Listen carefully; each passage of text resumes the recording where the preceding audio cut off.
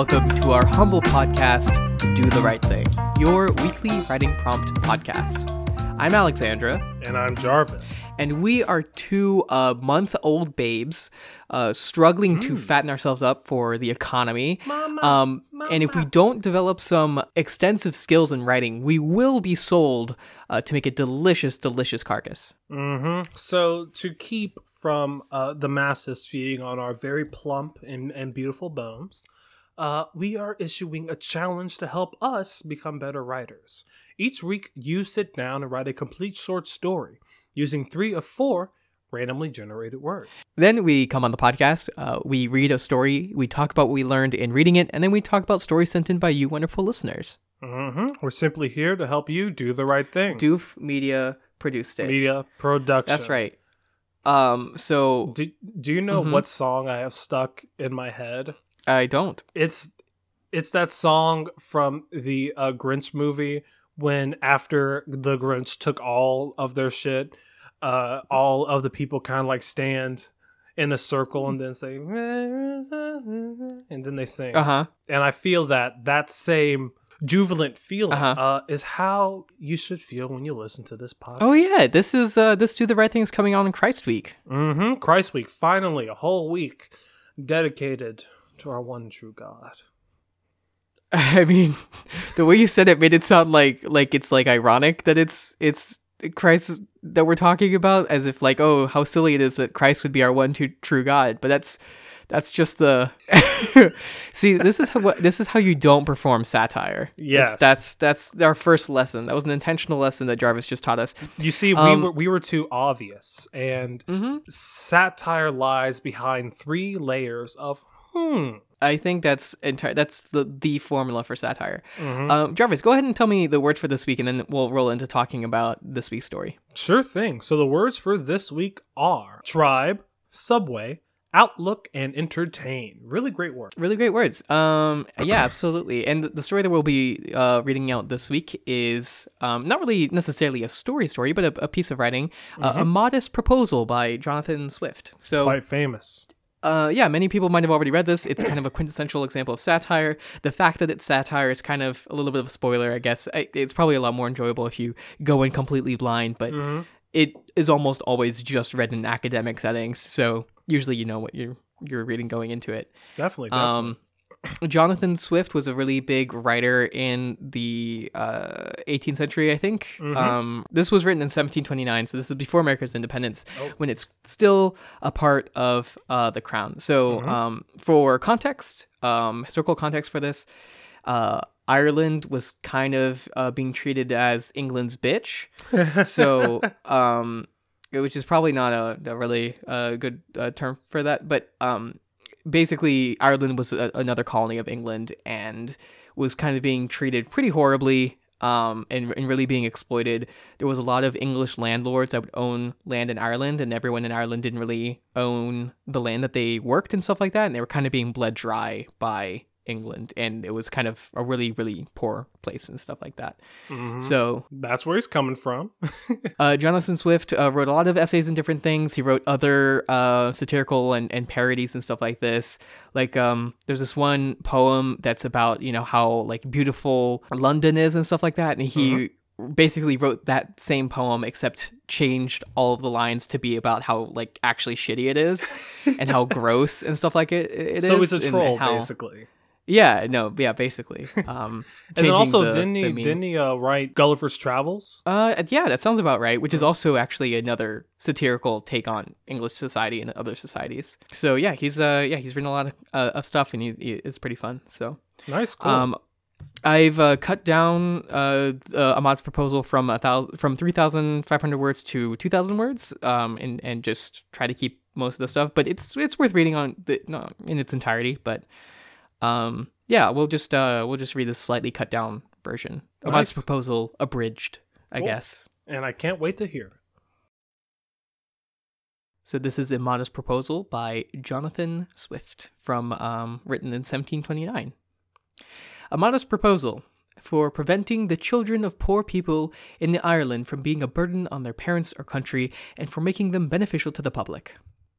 It is a melancholy object to those who walk through this great town or travel in the country when they see the streets, the roads, and cabin doors crowded with beggars of the female sex, followed by 3, 4, or 6 children, all in rags and importuning every passenger for an alms. These mothers, instead of being able to work for their honest livelihood, are forced to employ all their time in strolling to beg sustenance for their helpless infants who, as they grow up, either turn thieves for want of work, or leave their dear native country to fight for the Pretender in Spain, or sell themselves to the Barbados. I think it is agreed by all parties that this prodigious number of children in the arms, or on the backs, or at the heels of their mothers, and frequently of their fathers, is, in the present deplorable state of the kingdom, a very great additional grievance, and therefore whoever could find out a fair, cheap, and easy method of making these children sound and useful members of the Commonwealth would deserve so well of the public as to have his statue set up for a preserver of the nation. But my intention is very far from being confined to only provide for the children of professed beggars. It is of a much greater extent, and shall take in the whole number of infants at a certain age, who are born of parents in effect as little able to support them as those who demand our charity in the streets. As to my own part, having turned my thoughts for many years upon this important subject, and maturely weighed the several schemes of our projectors, I have always found them grossly mistaken in their computation. It is true, a child just dropped from its dam may be supported by her milk for a solar year with little other nourishment, at most not above the value of 2 shillings, which the mother may certainly get, or the value in scraps, by her lawful occupation of begging. And it is exactly at 1 year old that I propose to provide for them in such a manner as, instead of being a charge upon their parents, or the parish, or wanting food and raiment for the rest of their lives, they shall, on the contrary, contribute to the feeding and partly to the clothing of many thousands. There is likewise another great advantage in my scheme, that it will prevent those voluntary abortions, and that horrid practice of women murdering their bastard children, alas, too frequent among us, sacrificing the poor innocent babes. I doubt more to avoid the expense than the shame, which would move tears and pity in the most savage and inhuman breast. The number of souls in this kingdom being usually reckoned 1.5 million, of these I calculate there may be about 200,000 couple, whose wives are breeders, from which number I subtract 30,000 couples, who are able to maintain their own children, although I apprehend there may not be so many under the present distresses of the kingdom. But this being granted, there will remain 170,000 breeders. I again subtract 50,000 for those women who miscarry or whose children die by accident or disease within the year. There only remain 120,000 children of poor parents annually born. The question therefore is, how this number shall be reared and provided for, which, as I have already said, under the present situation of affairs is utterly impossible by all the methods hitherto proposed. For we can neither employ them in handicraft or agriculture, they neither build houses, in the country, nor cultivate land. They can very seldom pick up a livelihood by stealing till they arrive until at least 6 years old, except where they are of towardly parts. Though I confess they learn the rudiments much earlier, during which time they can, however, be properly looked upon only as probationers, as I have been informed by a principal gentleman in the country of Cavan, who protested to me that he never knew above 1 or 2 instances under the age of 6, even in a part of the country so renowned for the quickest proficiency in that art. I am assured by our merchants that a boy or a girl before 12 years old is no saleable commodity, and even when they come to this age, they will not yield above 3 pounds, or 3.5 pounds at most, on the exchange, which cannot turn to account either to the parents or kingdom the charge of nutriments and rags having been at least 4 times that value. I shall now, therefore, humbly propose my own thoughts, which I hope will not be liable to the least objection.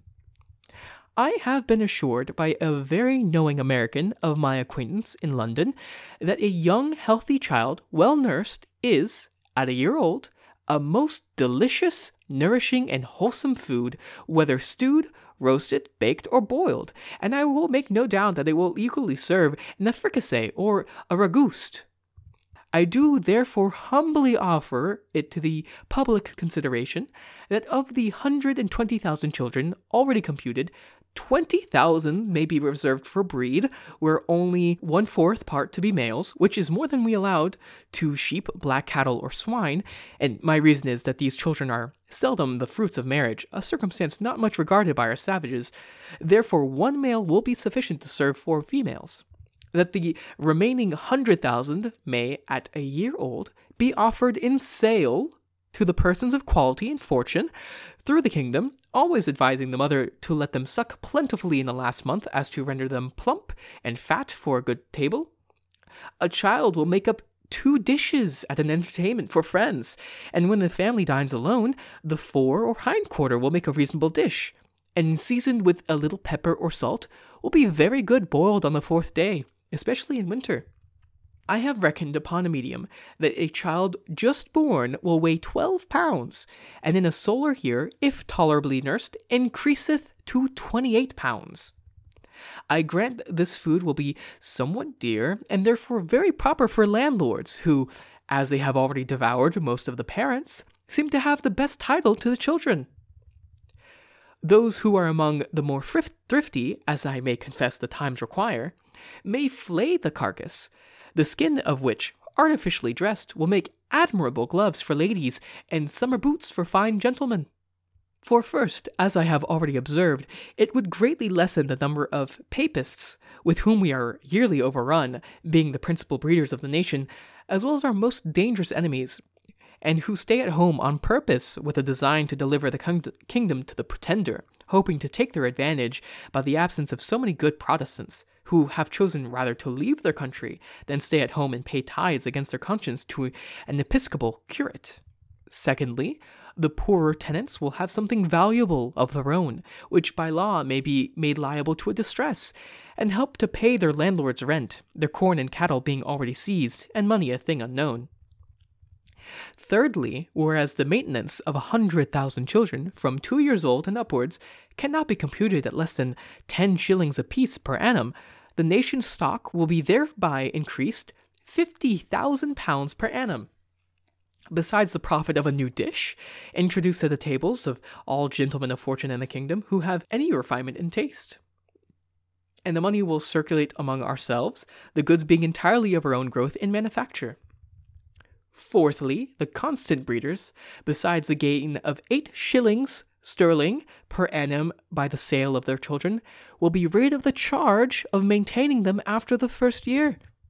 Fifthly, this food will likewise bring great custom to taverns, where the vintners will certainly be so prudent as to procure the best receipts for dressing it to perfection, and consequently have their houses frequented by all the fine gentlemen, who justly value themselves upon their knowledge in good eating, and a skillful cook, who understands how to oblige his guests, will contrive to make it as expensive as they please.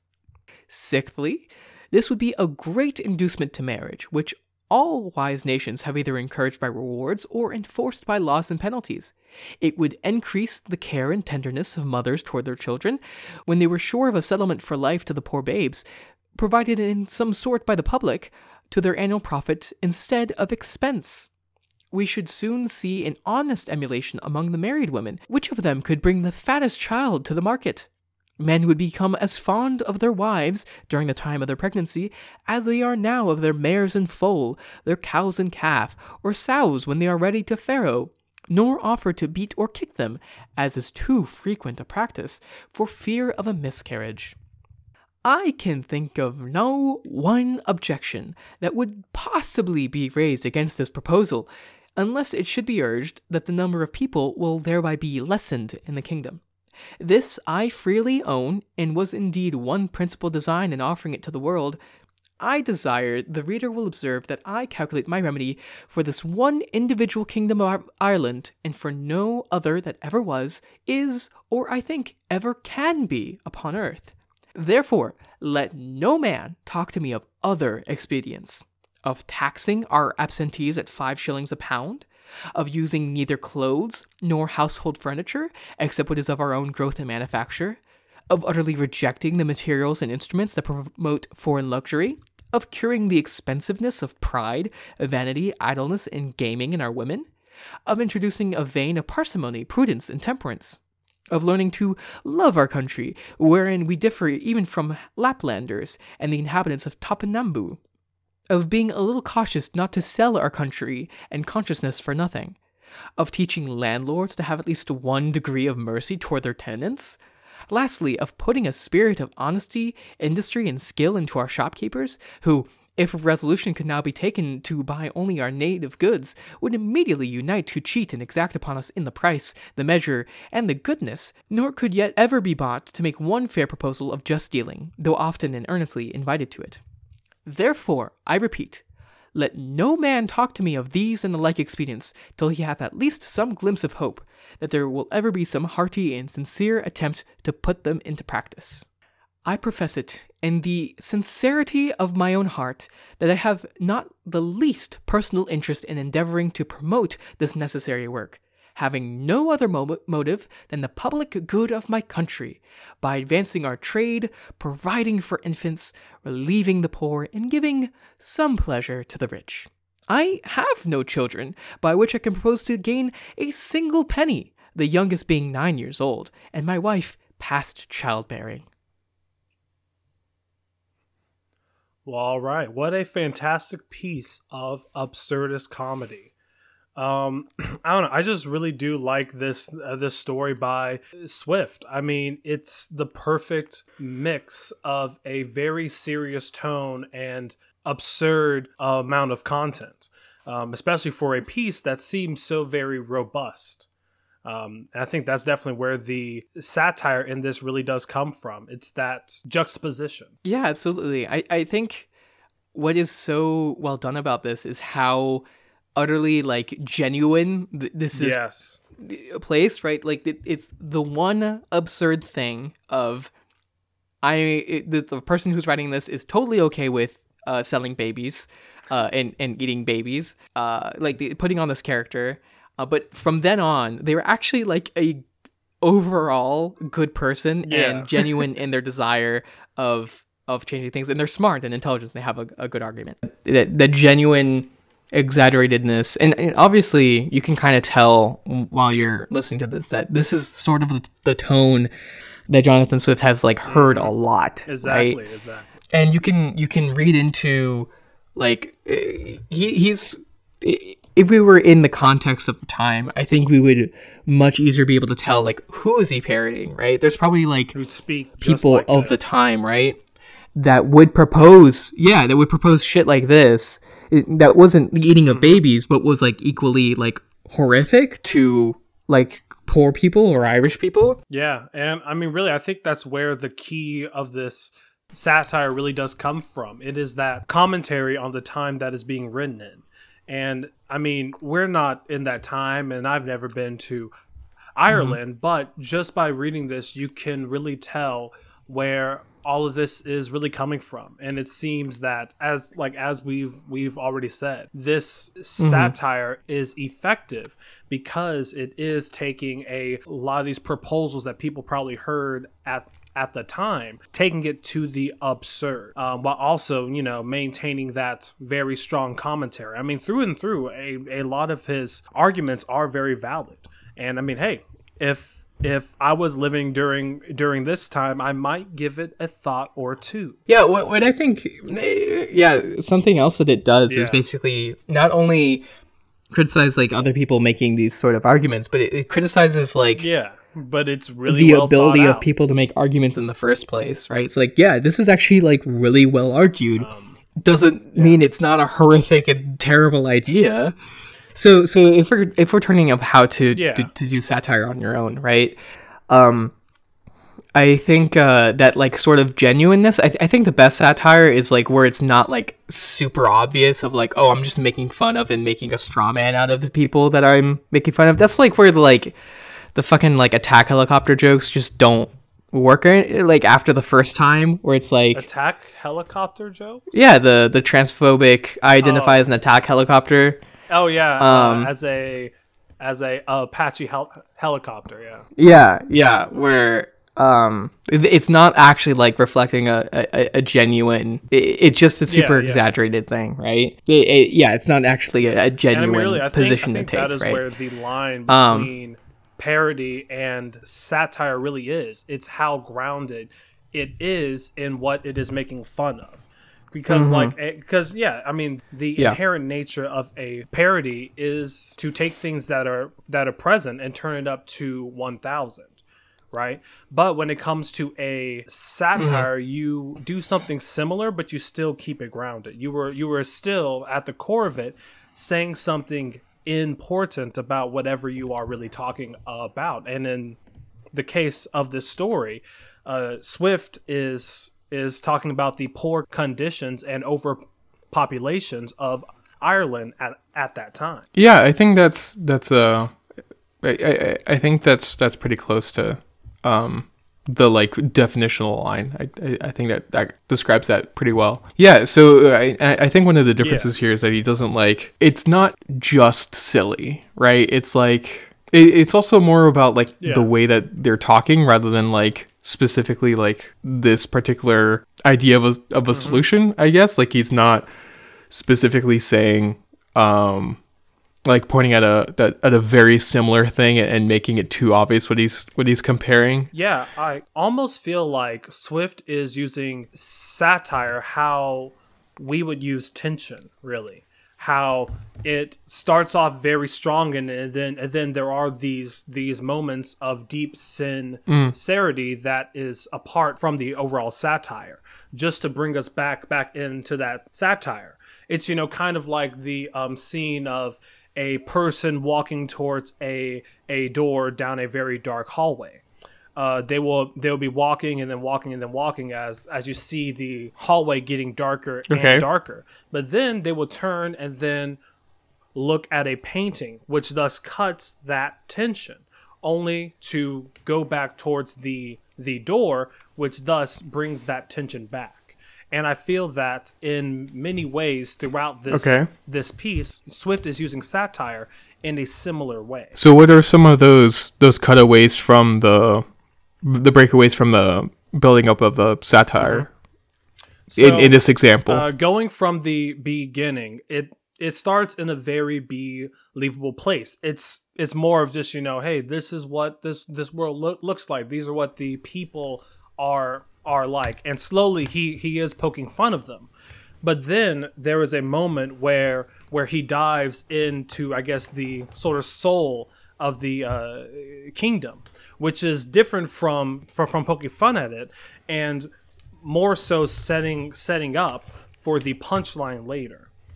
And then we go right back into this satire when he starts talking about the poundage of these babies, and then how many people each baby could really feed.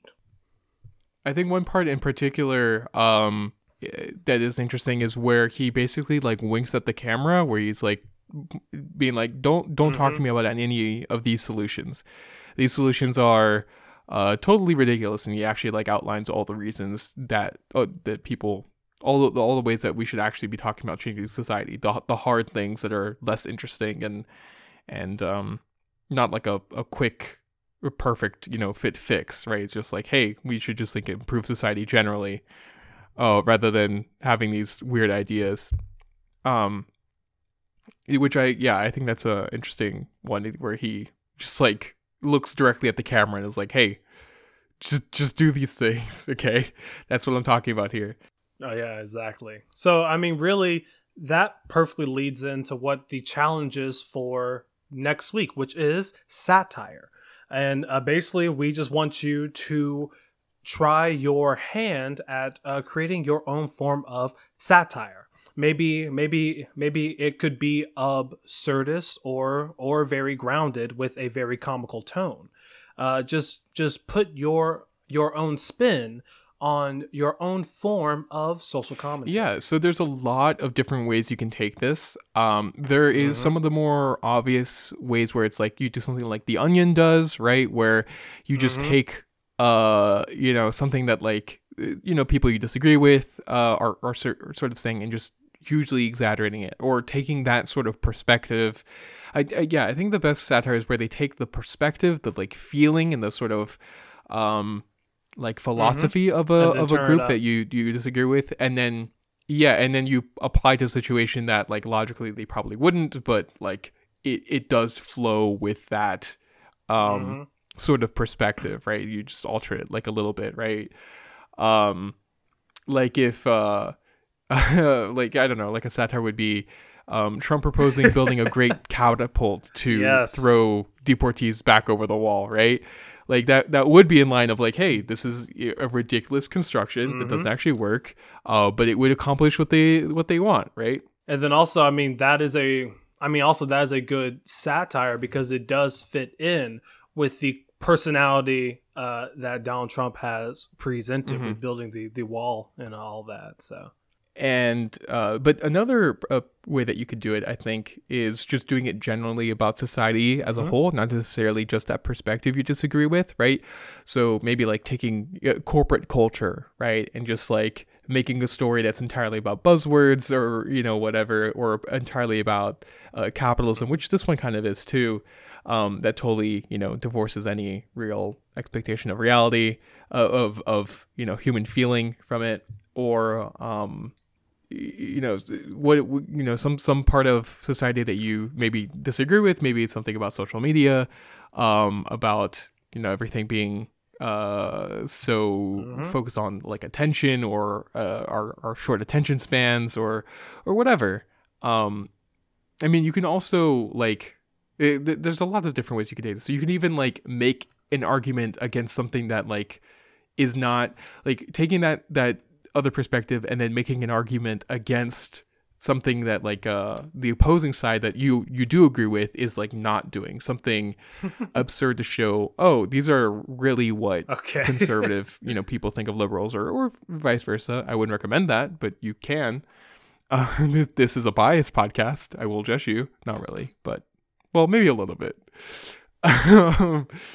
All right. So I think that's all we have to say about Jonathan Swift's A Modest Proposal. Go ahead and go read the whole thing if you would like. There's also some other great works of his, like we said, Gulliver's Travels, and there's a particular poem about London that I was imagining. I should probably look that up, but yeah, he's got some interesting stuff. Yeah, definitely. Well, all right, let's go ahead and roll on into our listener-submitted story section. Thank you so much for everyone who did leave a story. Doing that is doing our hearts good, and we love reading your fantastic works. And I really do like how all of these stories from this week really did go after the challenge, and you did create some really great pieces of work that I'm really eager to read. Yeah, I completely agree. The stories this week... sorry, my cat is now sniffing the microphone. The stories this week were so many of them really went out there and tried to be experimental and using different kinds of playing with the language of their stories and making it sound different. Definitely. I really liked how different all the stories felt this week. Nice. So the stories we are going to be reading for this week are by Matt Said Words, Nick Yu, Sarah Penguin, and Zahu. That's right. All right, let's get started. So the first story for this week is by Matt Said Words with The Nocturne of Miss Lua. So Dick is a man with a daughter. He is driving. He has a daughter named Nell, who was once basically beaten almost to death by his wife Jane, who is now locked away. But anyway, he feels very, very alone, and he's trying to outrun the memories of Jane. His job is to be a driver for probably, I think, specific people, and right now he is picking up Miss Lua, who is a very beautiful, and we can really tell she's got like a really interesting and sort of mysterious and put together personality. So he takes her to a bar because she wants to listen to some music, and she invites him to come in with him, asking him to call her Maya. And they clearly have some sort of, maybe romantic isn't quite the right word, but some sort of deeper connection than just driver and person that hires a driver. But they go in, and she goes and starts singing a song by the piano. And she sings about how she hopes that it gets easier. She needs to be with a group, hoping that it gets easier. And she just wants to find someone who's going to save her, tell her it's going to get easier, because right now she doesn't have anyone to call her keeper. And this is written in stanzas, and it's done really beautifully. So really, really good job here with this song. But it ends, and she's like in tears, and talks to Dick, and Dick basically, or Maya basically says that that the worst for his daughter is behind her. She's going to have her heart was broken early in life, but now she's shielded, and Maya loves her, and that she's lucky, probably, I think, to have Dick, or her father. And then, or right before that, actually, she goes and murders the piano player for some reason. Very, very abruptly, and to everyone, including Dick's shock. But we can clearly tell there's something going on here besides just a random murder. But she's like arrested and then like immediately dies, presumably from like a poison that she self-administered or something. So Dick then starts driving away and says to himself that he has two women's faces to outrun. And the song sort of echoes, "Tell me it gets easier." He says, "No, that's not right, not for you."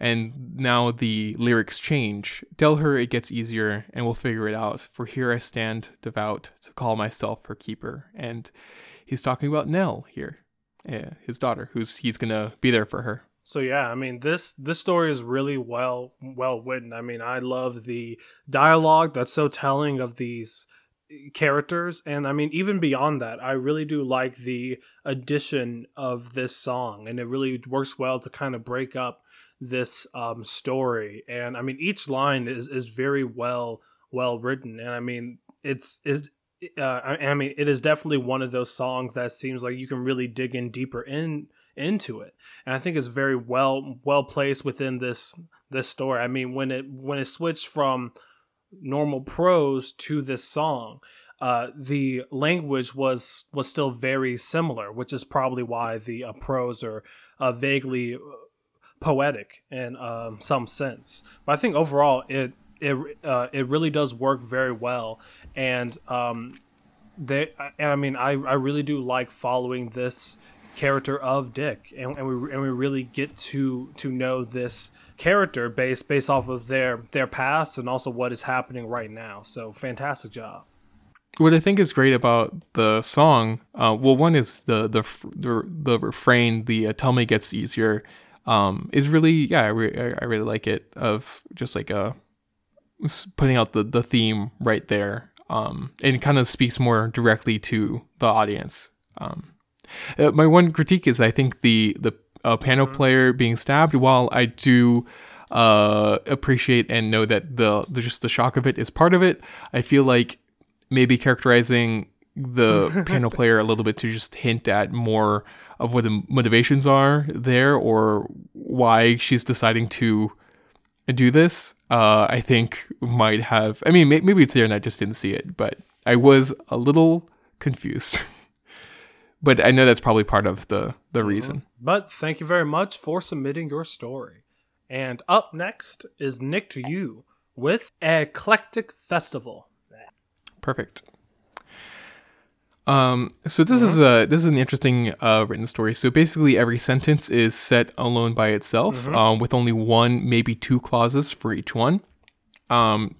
Which is it tells a story in an interesting sort of and the sort of beat to it.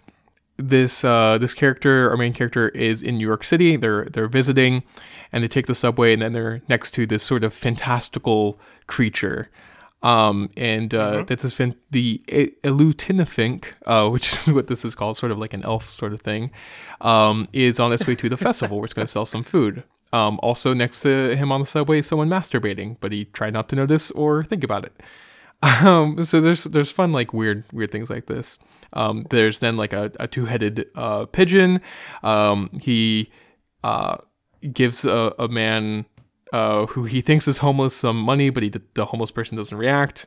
Then he speaks to someone at the festival, someone from the Sewer Tribes, a nice girl who had no hair, mottled skin, weird fur, and fur on the left side of her face. Mm-hmm.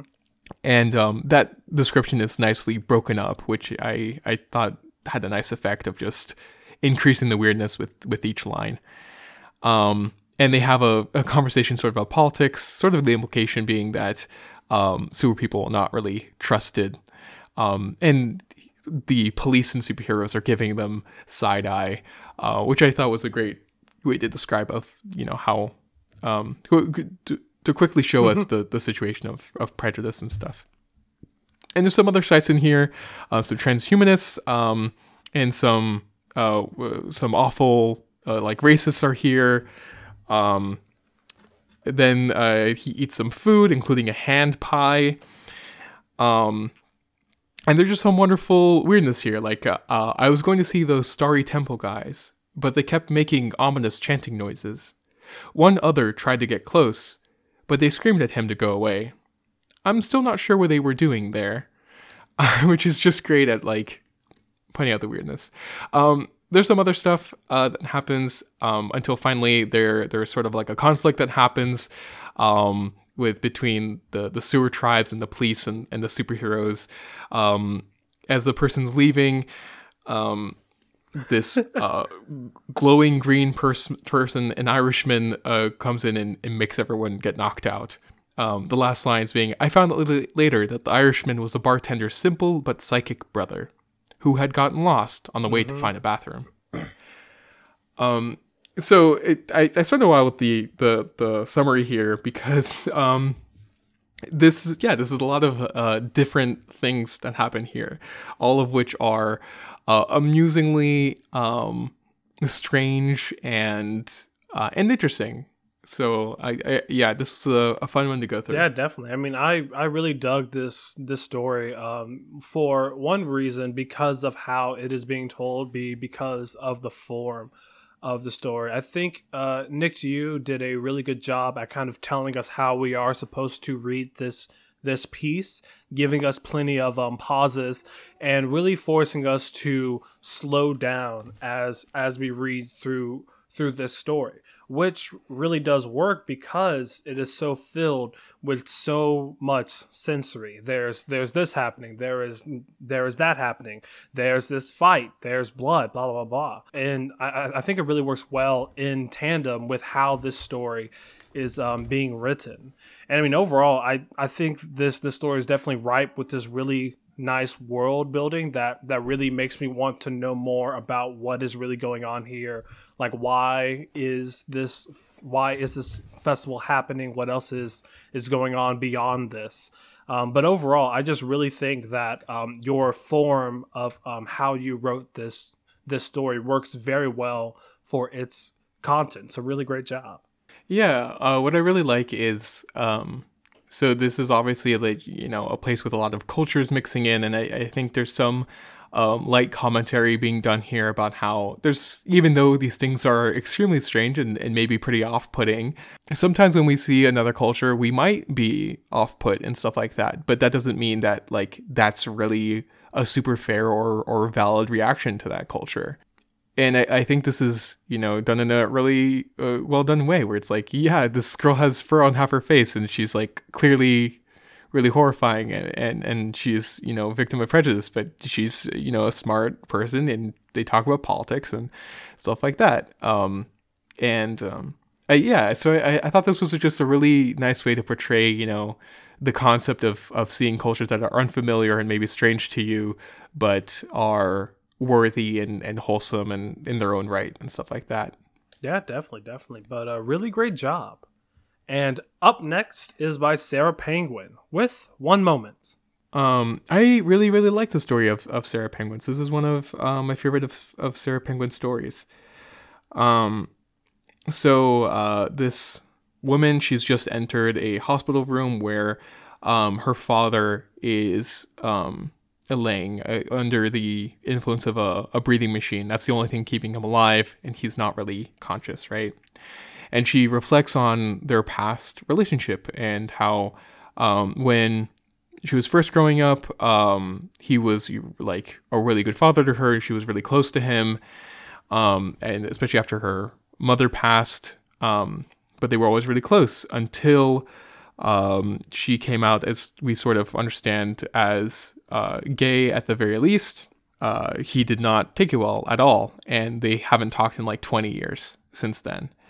And now she's here with her wife. She got married with. I just said that twice.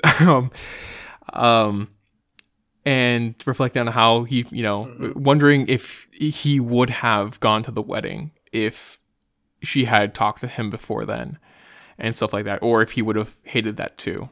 And, now she has to, make the decision of whether to keep him going on the machine or to let him die. And it's not really a thing of like, is he deserving or not? It's a very hard decision that she's faced. And, we kind of understand that at the very end here, she's going to speak to him what this last time, whether he can hear her or not, while her partner is there to support her, a new found love that is more warm than his cold hand. Mm-hmm. Yeah.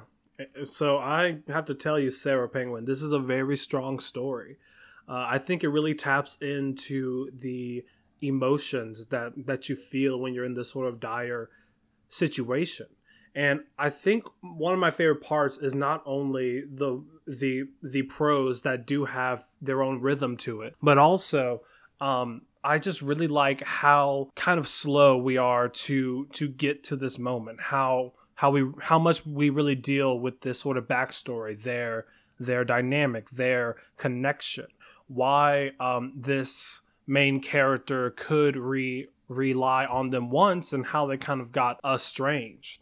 And I think it's because this story seems so focused. There's nothing extra added. All of the fat has been trimmed to where now it is a nice concise story that just really lets you go from line to line, and you're really able to experience this story in a really great way that at the end really tugs at your heart. So yeah, I just think overall this story is very effective, and I would recommend, if you want to do some edits, I think that this can definitely be something very noteworthy. That's right, and it would all of these stories are eligible for the next Do the Right Thing contest. So just keep that in mind whenever that rolls around. I think another thing that makes this story so well is that it dwells in this one setting and moment. And even though we like go back in time and understand stuff, we start off in the setting of the hospital room, and we just explore the feelings and thoughts from that position. And yeah, staying grounded here, I think, is something that really benefits it. Definitely. So thank you very much, Sarah Penguin. And our final story for this week is by Zahu with The Tribe That Used to Thrive. Already coming off, or starting on with a with a little bit of a slant rhyme there, tribe and thrive. So the story here is that there was this small tribe, and they started wandering after first building tools of bone and stone, and then they feared being so alone. So basically every line has some good some rhymes here and there, that they then started venturing off into lands unknown to find more of their own. And then they became many tribes. As they wandered, they would split off. And then time passed, all of them grew. The feeling of loneliness was long past due. And it's great. It's really easy to just keep rolling with each line because of how these rhymes work. And so they sort of started settling down and farming, and then they started advancing and studying science and writing and math and wondering what can we do. Instead of searching for more, they started conquering and doing conflict, fighting each other. Death spread like a terrible disease. Entire tribes wiped out in the breeze. And then war became this permanent state. Even as they advanced, discovering medicine, building the subway, and entertaining with musicals and Broadway. Finishing here, but beneath this mask of apparent peace, violent death was still ordered by kings and queens. So as I was writing, I've started to wonder, what was this tribe thriving or just falling under? So basically, even with all this advancement, are we actually, any better than where we were before, or actually are we getting worse? Yeah. So I really dig this story. I mean, I think the rhyming helps very much so with just keeping the reader engaged and flowing from line to a line. And your rhyming did create this very nice sort of like sing-songy flow throughout this piece. Content-wise, I really do like it, and I do like how you are telling the whole history of a human while also telling it from this very distant perspective, to where it is like we are watching this on a hill and not living it. So I mean, overall, I just really like this story. It is fairly short, but it really doesn't need to be any longer because it gets in, it tells you everything that it has to tell you, and then it leaves you with this really strong question that really makes you think about it afterwards. So fantastic job, great. Yeah, it's something that especially comes out when you read it out loud. Like there's some of these rhymes I definitely missed when I was reading it, but reading it out loud, I felt them more. I might actually, when this ends, you go back and read it again all out loud. And I think this is a good example of how rhyming a bunch, it can feel sometimes it can feel gimmicky as you're doing it, or like the concept can sound gimmicky, but then you read something like this and you're actually, no, this is lovely, and adds a bit more to the whole storybook sort of feel of it. My one little critique is that a lot of this is set in the past, and then right at the end, it feels like things accelerate very, very quickly to a future and very present feel, and so it loses that a little bit of that storybook distant feeling as it starts bringing in like specifics like subways and Broadways, and musicals on Broadway. I think probably part of that was just dealing with wanting to find something to rhyme. Yeah, so maybe keeping things like distant and just saying something like skyscrapers to signify modern things rather than like Broadway. That's the super specific thing. I also want to congratulate Erzahu, who says that this is English is not their mother tongue, and yet they had so many great rhymes. There was definitely a couple that were like that didn't quite work, but I mean, my English is my native tongue, and yet I still definitely have some of those. So yeah, this is really, really well done. Definitely. So thank you so much to everyone who did submit your story. You did our hearts so good this week. So I want to say a good old do the right thing thank you to everyone who did submit a story. So, thank you very much to Matt Said Words. Thank you to Nick Dew. Thank you, Sarah Penguin. And thank you, Zahu, who's a first-time submitter. Yes, thank you so much for submitting for your first time. And we also want to say thank you to everyone who left 2 or more comments. This week, I saw a lot of comments on your own story, which is great. It is great to get writer feedback on the work that they did do. But I would try for next week to try and comment on someone else's story. I mean, giving them that feedback is going to make them and also you a better writer overall. So thank you to Matt Said Words, Zahu, and Nick Dew for leaving 2 or more comments.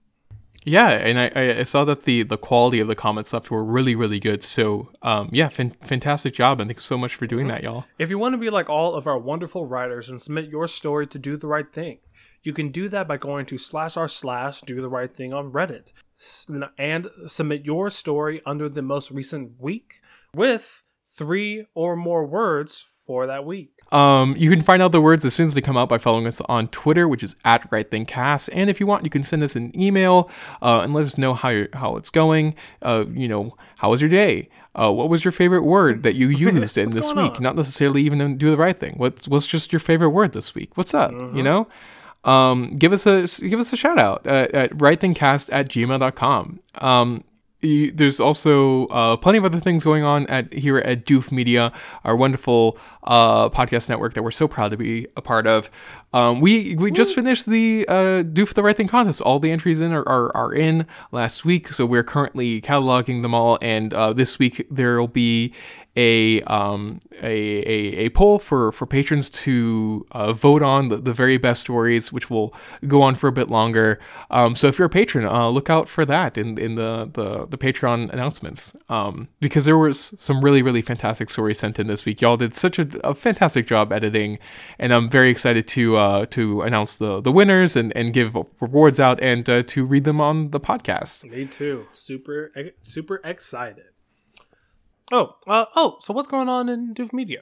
There's so much going on in Doof Media, as always. So the new game club, Ruben Elliott's game club, as we mentioned, Dark Souls was the one that was done a bit ago, which we mentioned last time, and so they also announced what game they're doing this month, which is Baba Is You, which I just started playing, and it's delightful. It's a very fun puzzle game. And I will give you no spoilers because it's the initial discovery of what this game is, I think, is very enjoyable. So don't watch any playthroughs before playing it if you're considering playing it, and go try it out. Although if you don't have the time to play video games yourself, then go ahead and watch someone play it. But it's delightful, wonderful puzzle game. I really enjoyed it. And I'm very excited to hear Elliot and Ruben talking about it, because I'm sure they're going to just rave, because this seems like very much their kind of something that's very worthy of analysis, I think. And of course, there's so much else. All the other podcasts on the network. Maybe go check out the Doofcast, which is producing wonderful content every single week that I love tuning in. So nice. Well, all right, let's go ahead and get into next week's words. Can I have a quick drum roll? Ka-choo. Ka-choo. K. Thank you. So, next week's words are clue, dose, lead, and flesh. And y'all will be writing about satire. That's right. Also, what's the story we're reading next week? The story we are going to be reading next week is An Actor's End by Anton Chekhov. Coolio. All right. So the words, right? First one is clue, as in I don't have a clue, or the Clue, the board game. Clue. So that's a sort of hint of some sort, or information that can solve a mystery. A dose is how much of a medicine or chemical that you are sort of injecting or taking. I think that's usually how it's done, but I'm sure you could twist it about in some other ways. Lead or lead, which we've also done before. Our word pool is apparently limited, but it's fine. It's done in a different combination. So someone can be a leader, to lead someone, to the person in charge of things, and to carve the path. Or it can be lead, as in the metal, or hot lead, as in like bullets. And flesh, which is one of my favorite words, which is, it generally describes any sort of meaty parts of the body. It can describe organs. It can describe muscles. Any sort of wet body stuff. So what story are you going to write next week? I'm going to be writing a murder mystery. So there was a madam of the house who was found dead in her own home. And at first, of course, the butler is immediately arrested and taken to the jail and is awaiting questioning, of course, because it's almost always the butler. but they searched the house, and the only clue they found was that her flesh was just peppered, like all over, like just all over her body with lead, like little pieces of the metal lead just all over her, like freckles, inside of her flesh. And so it's presumed that she died of lead poisoning, which is very suspicious, because the maid Okay. was made of lead. That's right. But then it turned out that she had recently done a beauty treatment where they paint you with lead to like clear up your pores, and they like stuff the pores full of lead. So it was ruled a suicide. I see. Well, that is a pretty good murder mystery. And I think I'm going to take a few tidbits from that and create my own murder mystery, except mine is set in the wonderful tale of Treasure Island. That's right. We have Captain Jack. Captain Jack Sparrow, tottering on the forefront of his ship, leading him and his crew to an unknown island. Now, you see, most people trust Jack, but the truth is, he doesn't have a clue. He doesn't know where they're going. In fact, he's on the run from the law because he decided to steal a few dosages or two of a very valuable medicine that is missing on most pirate ships. So as they further go farther and farther, people start catching on. Captain Jack made a left yesterday after we just made a right. Are we going around in circles? And you see all of this speculation rose and rose until it became conspiracy, all the way until on one fateful night, as Jack looked out on a moonlit sea, his most trusted companion, Johnny Boy, stabbed him thrice in the back, his tiny dagger penetrating his flesh and wooden interior. Damn. Captain Jack died that day, but at least he outran the law. Wow, that's beautiful. Thank you. It's my own little spin, He had a wooden interior? Yes, because instead of a peg leg, he has a peg spine. Wow. Okay. Yeah. Good.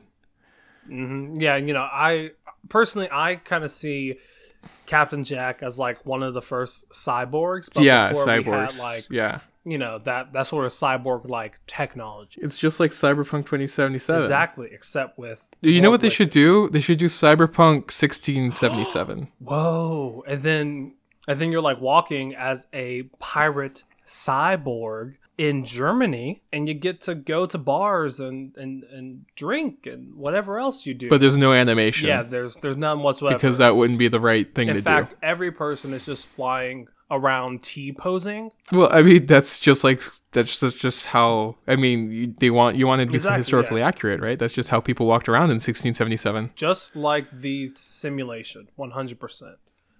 That's right. And honestly, I think following suit to how things are normally laid out within history is, simply doing the right thing. I already said do the right thing. Oh. I said that a bit ago.